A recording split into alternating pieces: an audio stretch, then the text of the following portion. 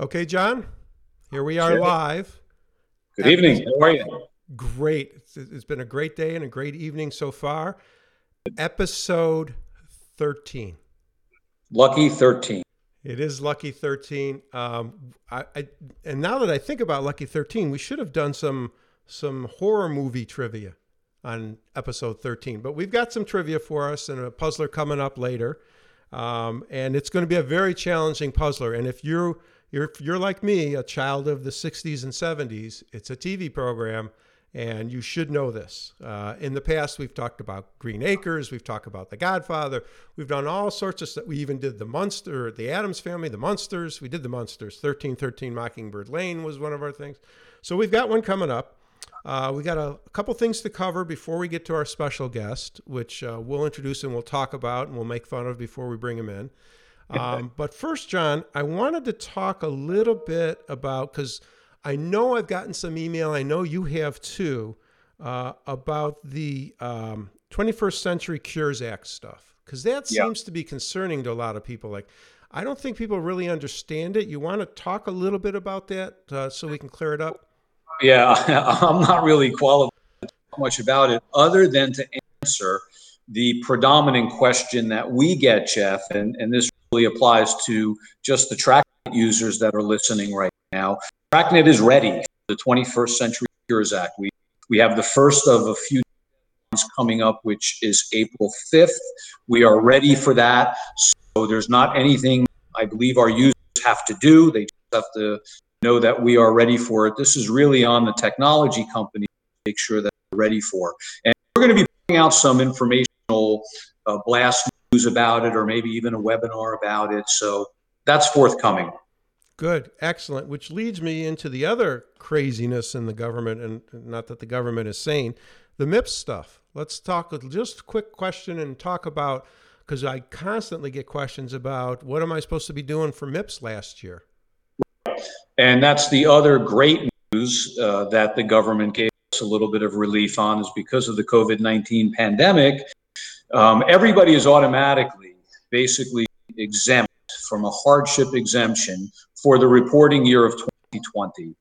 So you don't have to really worry about doing anything for the reporting year 2020. And again, for our TrackNet users, for reporting year 2021, there's not been much changes in MIPS. Go to our wiki page and you'll be able to really follow what you need to do on our wiki page easily to comply with MIPS. I put a link up, John, while you were talking. It just occurred to me, which is I'm a technology giant here, so I've got the link up so people can see it. Basically, yeah, it's on the wiki page that talks about what they need to do with. And I'm just going to say this because I'm no longer in active practice. If I was, I wouldn't do a damn thing for MIPS. The cost outweighs whatever reward, unless you're some billion-dollar practice where you have medical assistants doing everything and you can put resources to it. I would be a stay neutral guy. Just saying. Yeah. Absolutely. Great. So we've got some great email. I got a lot of email on our last episode. We had Mike Brody on. We were talking about all sorts of MIPS stuff, and I kept calling it meaningful use. That shows you how old I am. And I'll give the answer right now to the puzzler from that day because nobody got it. And I just want to get this out of the way because I don't want to forget about this. The question was, how much money was the original incentive money to woo you into going to electronic health records? It was a brilliant mousetrap that the government set for us. And the answer, of course, and I'm putting it up while we're talking, is $44,000 was the ultimate end game of how much money you could glean if you did all the years and everything you needed to do. So that was the answer. Yes. Jeff, you mean nobody got that? Nope. Oh, then we better rethink today's challenge then, because it's infinitely harder than that. Yeah, absolutely. So let's roll into who we have as a special guest, and both John, you and I have known our special guest for quite some time, and we have a history with this special guest. And I, just to prepare, not that I don't know everything about, and I'll tell you right now, our guest is John Evans, obviously, but just to be prepared, because I like to read a lot of stuff, I downloaded John's resume, and you can get it online. You can get anything online. In fact, I probably know what shoe size and underwear size he wears just from Googling stuff online, but I've got his resume in front of me. And I got to tell you, John, it scares me. There is nothing that John has not done. He's been on multiple committees. He's been involved with the local state association, the national association, ABPS. He's been on their board. His resume reads like a wonderland of, oh my God, all the stuff that John has been part of for podiatry. I would say about 6 people could combine and their resume would look like this. So he's got a solid resume.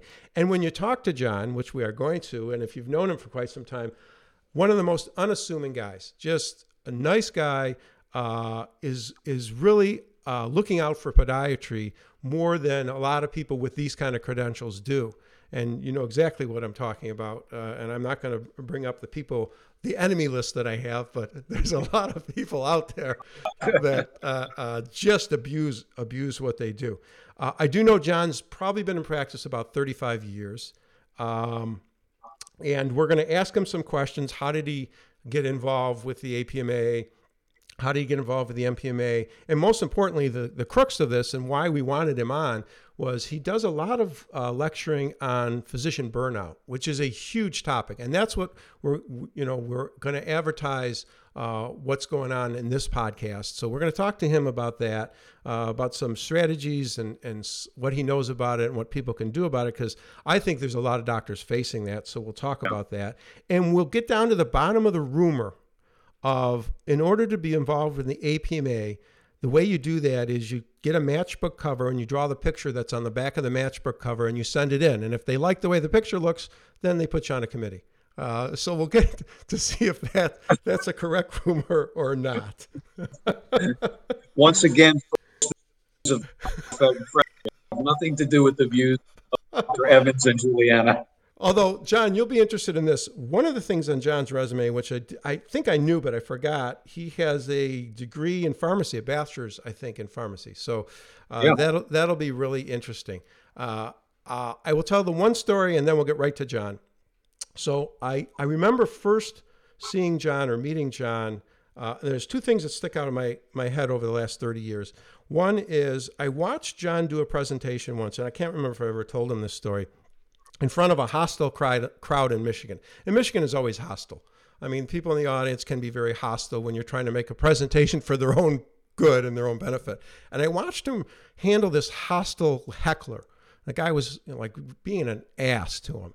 And John, in the calmest, because I would never have been this calm as somebody challenging and being an ass to me publicly, in the calmest manner goes, well, I guess that's your opinion. You can do whatever you want with it. And just moved right on. I'm thinking, oh my God, this guy's great. And the other story that I remember about John is I once had a conversation with him. At the time, I was going to be elected president of Michigan, and I was already president of the AAPPM. And in a private conversation, he says to me, are you crazy? Are you sure you want to do both things at once? Which, of course, turned out to be okay, but I must have been crazy. So anything else you want to add to our great introduction? Me? Yeah. I've known John for perhaps even longer than you, Jeff. I've known John since the days of PCPM, before PCPM became, and before John and I even had a stitch of gray hair back then. No, I have stories too, but I'm not going to tell. We'll use them against him later. So I think we're ready. I'm going to bring him into the shot with, there he is. Hi, John. Hey, John. Hey, guys. Good evening. Good evening. I hope we didn't embarrass you too bad. I tried to be as mild as I could. Well, unfortunately, you were quite accurate. So and kind. Since both you characters I've known for so long, as John was talking about, I met in 1982. Oh, You know, That's correct. That's and- exactly correct. And John, a pharmacist also. Yeah, that's the year I graduated pharmacy school, went to podiatry school. So that's exactly right, John. You were already in your second year when I started my first year. So for 3 years in Philadelphia, you and I were troublemakers, basically, along with trying to pick up a little knowledge. Yep, indeed. And then Dr. Fred and I go back to about 91 or 92, when Jeff started doing a lot of work with the Michigan Podiatric Medical Association, and also caused a lot of trouble at that time. But basically came on representing, trying to help other people who were in trouble. Yeah. And Jeff went to leadership in the association, which I continued to try to avoid as best as I could. And then next thing I know, you guys are taking TrackNet out of the grave and saving all of the podiatrists who had put trust in it. So on behalf of the association, the APMA, and the whole podiatric profession, I want to thank you, because we would have been in big trouble if you hadn't done what you've done, along with all the other work you've done. Jeff certainly has been active on a national level with the state and the APMA. And John, you've been one of the mavericks on teaching us how to run practices. So you guys are great. And I can say I've known you for a long, long time. Decade. You know, the good part about that, John, both Johns, is that we're old enough now, we just forget everything. So that works out well. You push the bad stuff out. We've never done anything bad. So we know, John, we actually brought you on to talk about physician burnout. But before we get to that really big encompassing topic, I wanted to ask you, because you have behind the scenes been involved, and a lot of people don't know, you've been involved with a lot of our national organizations. AP, you've been the board that board certifies ABPS. Yeah, those are the right initials. APMA, you've been on multiple committees there. I think you're still in health policy for the APMA. So you do a lot of stuff behind the scenes. Just out of curiosity, in case there's any very young practitioners listening to our podcast, how does that come about? How did it come about for you that you decided, you know, I need to step up and do something here other than bury my head in the sand? So what was the initial, just like the beginning parts of how did I decide, or how did that come about? Was it somebody that mentored you and said, you're going to do this, or how did that work for you? Yeah, I think it's through personal relationship. First, when I got out of my residency, I went to work in Boston, and at that time, I was running the externship for Cambridge Hospital. I met a guy there who I became really close to, named Lloyd Smith. Lloyd was, at that time, was working with APMA and with the sports organization. And he and I became friends just in residency training. And a number of years later, he calls me and says, hey, we'd like you to join the coding committee. And in Michigan, when I was studying for my board, I met a fellow named Mark Borovoy. At that point, Mark was very involved in the state organization. And through him, Randy Kaplan. And you become friends, and then they ask you, hey, why don't you get involved with us? And the next thing you know, you're on the regional board. And from then, you know, you think, you realize you're trying to do important things. So you join the state board, go from there. It is. It's interesting that personal relationships, I think, is how you started this conversation. That's how it worked, and I worry for a leadership point of view is we lose a lot of that now, because not just Zoom and we're in a pandemic, but we have a whole generation of new doctors that don't go to meetings or don't want to detract from their lives, and it's not just podiatry that we see this in. We see this in clubs, organizations, no matter what you belong to, is no longer, I'm going to attend in person. And that's where it all begins, is a personal relationship. That's a very scary thing for the future. Luckily, we're beyond that, but it's important for our profession. No, you're absolutely right. Basically, there are two generations behind us, millennials and Gen Xers. That's even before we get to the generations that are coming after them. Work ethic has changed, and the ability to communicate. Our communication techniques have totally changed since we were young. Much of it is virtual or telephonic. I mean, with phones, our parents, a lot of them, phones were new to them, but everything changes. So you're right. Before we had a lot more opportunities to find future leaders. Now it's more difficult. Yeah. So I think it's important for all of us to keep our eyes open for people who strike us as being the new leadership. And so everybody who's listening, people who you meet, who you think have it together, I sincerely ask you to discuss with them about getting involved with their regional and their state, and even with the APMA. I mean, they would love to have people with us. One of the biggest problems we have now is drawing in future leaders. But we know they're out there. They just may not think like we do, which is probably a good thing for a lot of stuff. But on the other hand, we need them because they're the ones who are going to take us into the future, because we're more or less on the incline out. Yeah, there's no doubt about it, which actually brings us to the biggest topic of tonight, is the physician burnout topic. And I know you have a lot to say about physician burnout. I want to begin that discussion with is it more prevalent now, or we're just identifying it? Has it always existed, or are there factors? Obviously, the pandemic is worse, but have there been factors over the last 2 years or 3 or even 5 that you're starting to see more physician burnout? What do you think is the impetus behind this? Well, there are really 3 areas that the research points to.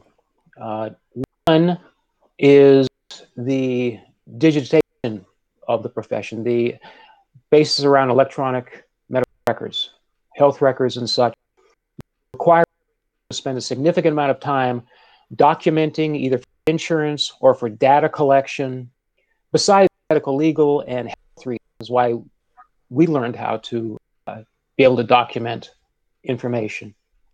The second thing is the healthcare industry, and that's basically the way it has expanded and has become more corporate, so that more and more people are working under larger groups, and the physician loses a lot of the ability to make the decisions they normally would for their patients. Oftentimes, insurance dictates as to what you can do, or your corporation says you can do this or that, and you got to see more patients, so the time you spend with the patients is reduced.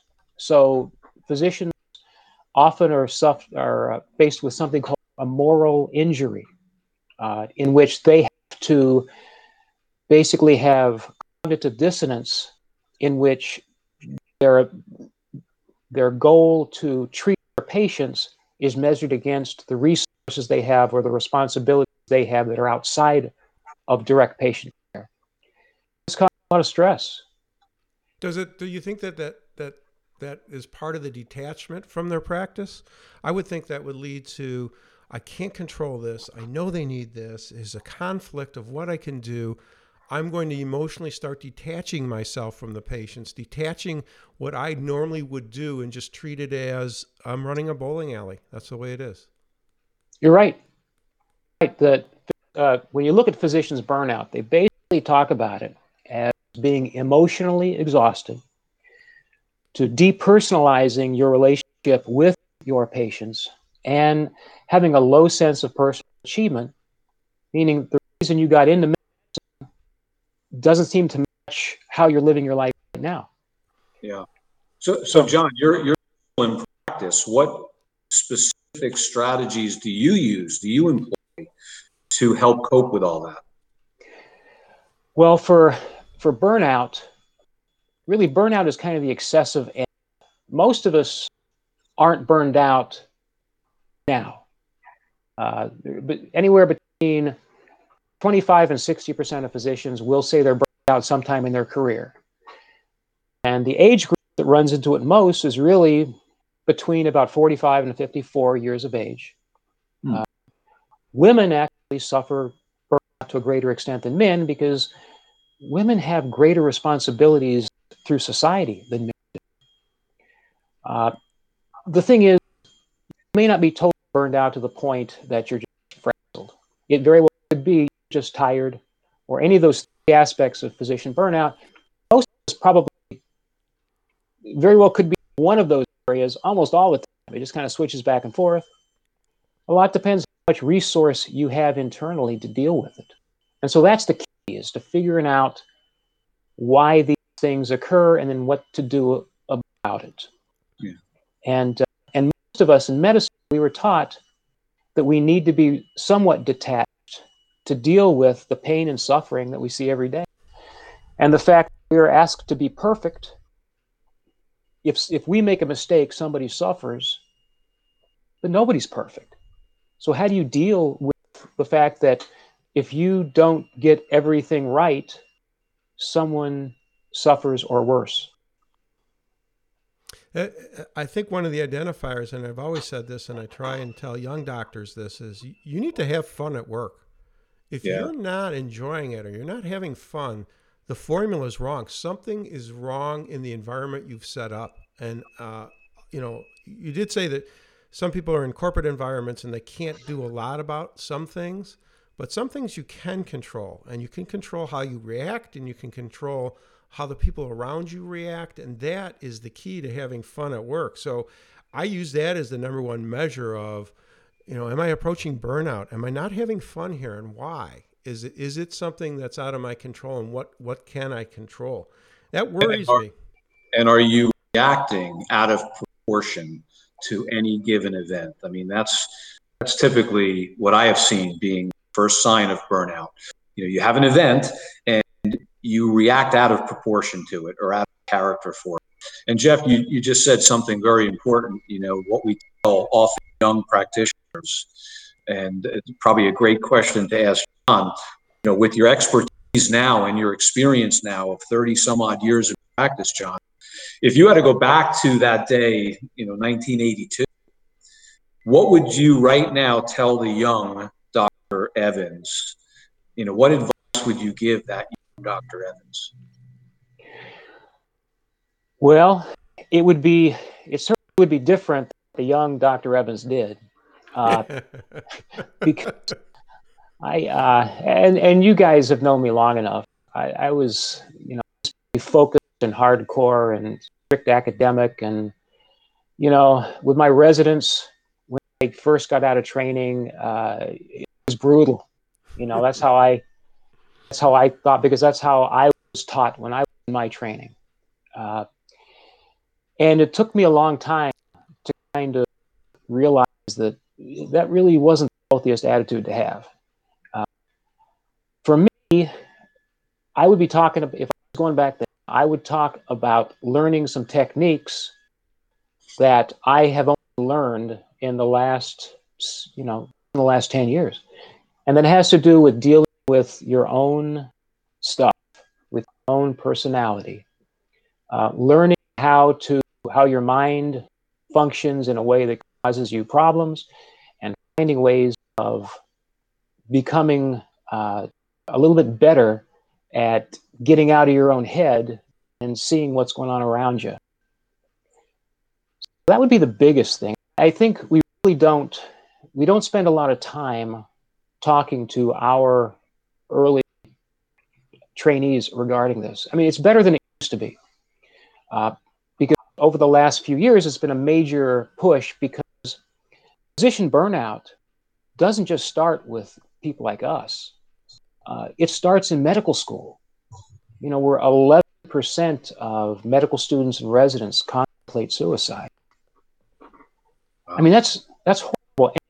And yet, when we were in school, there was a lot of pressure, things like this. It was tough. Face it, it's tough being in that age group anyway, because you're still trying to figure out, how to be yourself and be a person and still, integrate into society. But there's a lot of stuff going on that we can do with. Also, our training institutions, our residencies and such. A paper was published just last year by Steve Spinner's residency out of Florida, talking about difficulty residents have that are put on by attending.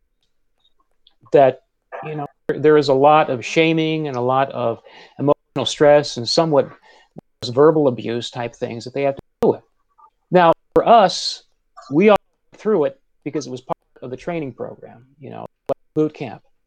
You couldn't be a doctor unless you survived this. But it's not like it really made us stronger physicians. It may have made us work harder or learn more. But the other end, we came out that we were, you know, in some aspects, we were kind of jerks. It's a cycle of abuse, is what it is. If you think about it, I like what you said. I want to draw more attention to this. Is the perception of the young John versus the older John is the perception of how I'm perceived, how I deal with how I behave. And this is a really existential concept. And this is a concept of a higher level of intelligence. If you can see the room of beyond yourself, if you can see the other people sitting there and perceive how they're feeling and what's going on in a room versus like most of us, we walk in a room, it's just about us. We sit down and that's all we're thinking, this one plane. But to have the ability to see beyond that as a young doctor, you probably would have been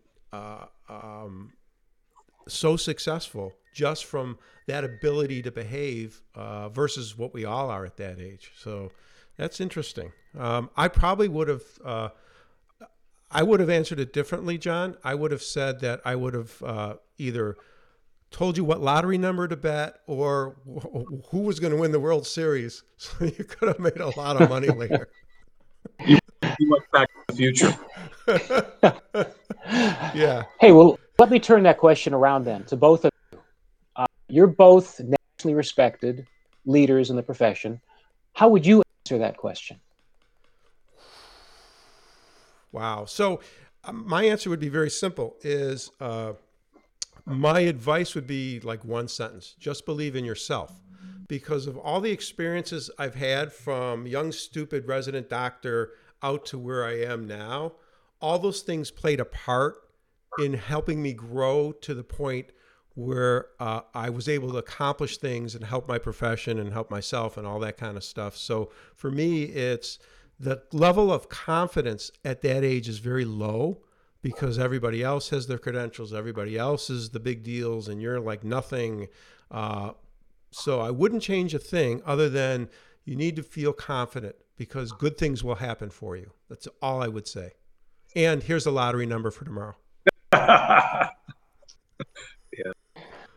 What about you? So I somewhat mirrors what you said, John. I go back to a simple, very profound statement my dad gave me as advice on my wedding day, and it's so simple, it's silly, but when you really think about it, it truly is the pinnacle of knowing that you've reached that pinnacle of Maslow's hierarchy. For those of you who are familiar with Maslow's hierarchy of needs, my dad said, and it was a videotape. The photographer was going around videotaping people, and my dad's advice was very simple: be good to the world. That was it. That was his advice. And I think if you really think about that and you really begin to follow that as early in life as you can, because it didn't hit me like John, you said, you've learned over the past just decade, the past 10 years. If I understood the concept of that much earlier, I would have been, much more successful. But it is a philosophy that I follow, try to follow every day today. There's a thing called the Boomerang Project, which echoes that. And it's basically whatever you put out into the world comes back to you, whether it's good or bad. So, yeah, that's it was probably on VCR tape, wasn't it? It was. Yeah. You can't play it now. No, we can't. You did the right thing. digitize. Everything transferred over to digital. Gosh. So, gentlemen, time is flying. It's flying by. Beyond, I just don't know where our time goes because we have not had enough time to shame John into some embarrassing story yet, but we'll get there. Actually, is there anything we need to cover, John, that we haven't asked you yet? Or you think that we kind of got the essence of where podiatry is today? Well, podiatry overall is in a pretty good place compared to what it has been. Certainly, I've been able to work with APMA on the Health Policy and Practice Committee over these last 5 or 6 years. I've seen where we have grown because we have relationships with all the other medical societies, including orthopedics and the AMA, the Orthopedic Society, and with the insurance companies. And that we are looked at, for the most part, as equals when it comes to physician status and opinions and such like this. And we've driven a lot of major changes. Even though we're less than 2% of the medical community, we've done some big stuff. And I think in a lot of ways, we're suffering from the problems that the entire medical community has now, which is major because we got to figure out a way to finance the health in ways that we haven't had to deal with before. Because we're living longer and people are spending more time out of the workplace with living past when they retire, and got more ways of extending lifestyles and good quality of life issues, but it's costly. So we have to figure out a way to finance it. So I think not just podiatry. The nice thing about podiatry is you can do a lot with it. I mean, you can do surgery, you can become general, you can get into any of the different subspecialties. So it's a nice choice. So I think it's got a real future, and I'm glad that it led me into this racket many years ago. But I think what I would suggest to people who are listening here is to get involved with our profession. Get involved on the local, the state, the national level. You may think that you don't have the prerequisites or the qualities that would benefit, but I'll tell you, you do, because we have a lot of great people in our profession. We have a lot of great people that we're not even aware of. So if you're willing to share your time, your energy, we certainly can use your help. So please. Yeah. One of the things that I tell people, because I've tried to give this pitch to a lot of people, and I finally turned it around and did something that John G. has always said: let's put it in the interest of the person you're talking to. So I tell young doctors this: yeah, you can shape the leadership of what's going to happen in your profession, but more importantly to you, if you're involved, you get information. And you get information that will help you practice. And you get it in a real-time way if you're sitting on the committee that's discussing the future of what's going to happen, whether it's an insurance committee, whether it's health policy, whatever it is. If you're involved, you can help shape that. But more importantly, for selfish reason, for your own practice, you get the information right away. So you have firsthand knowledge versus third-hand knowledge that most of our colleagues get, which isn't great. So for a selfish reason, beyond you need to help your profession, it's going to help you, and it's going to make your practice more successful. So that's the sneaky back end way of framing it like it's going to help just you. So yeah, I stole that from John G. Frame it into the person's what's good for them, what's in it for me, type of thing. Not manipulation, by the way. That's influence. Yeah. So So I guess, John, you dispelled the rumor that you just draw a picture from the back of a matchbook and then you submit it to the APMA and they say, oh, we like the picture he can draw. He's on the committee. Yeah. Now, that's just how we pick our committee chairs. Oh, yeah. The one that went out to the bathroom. He's the chair now. Okay. Okay, great. I think that this has been a great interview. We have to do something called the Puzzler. I'm going to keep you around, John, for this, so you can be involved in this. And every episode, we ask a trivia question. And the winner, if you know the answer to this, you need to submit submit it to info@essentialadaptations.com. I put that up on the screen so they can see where to submit it. Basically, you win one of our very, very valuable prize packs. And that prize pack is usually a t-shirt, a mug, and we got a special addition to the prize pack, John. And I'm going to put that up really quick because it hasn't been released yet to the public, but the prize pack people will get this. Is a brand new book I'm reading. It's an intense book. It's really good. It's called The $1 Million Practice, and it's basically the keys to creating and running a successful medical practice. A lot of emphasis on podiatry in this book. The authors are geniuses. And John G., I sent you a copy of this book, and wait till you start reading it. It's just I can't wait. So we're joking around, John, because John and I wrote the book. So.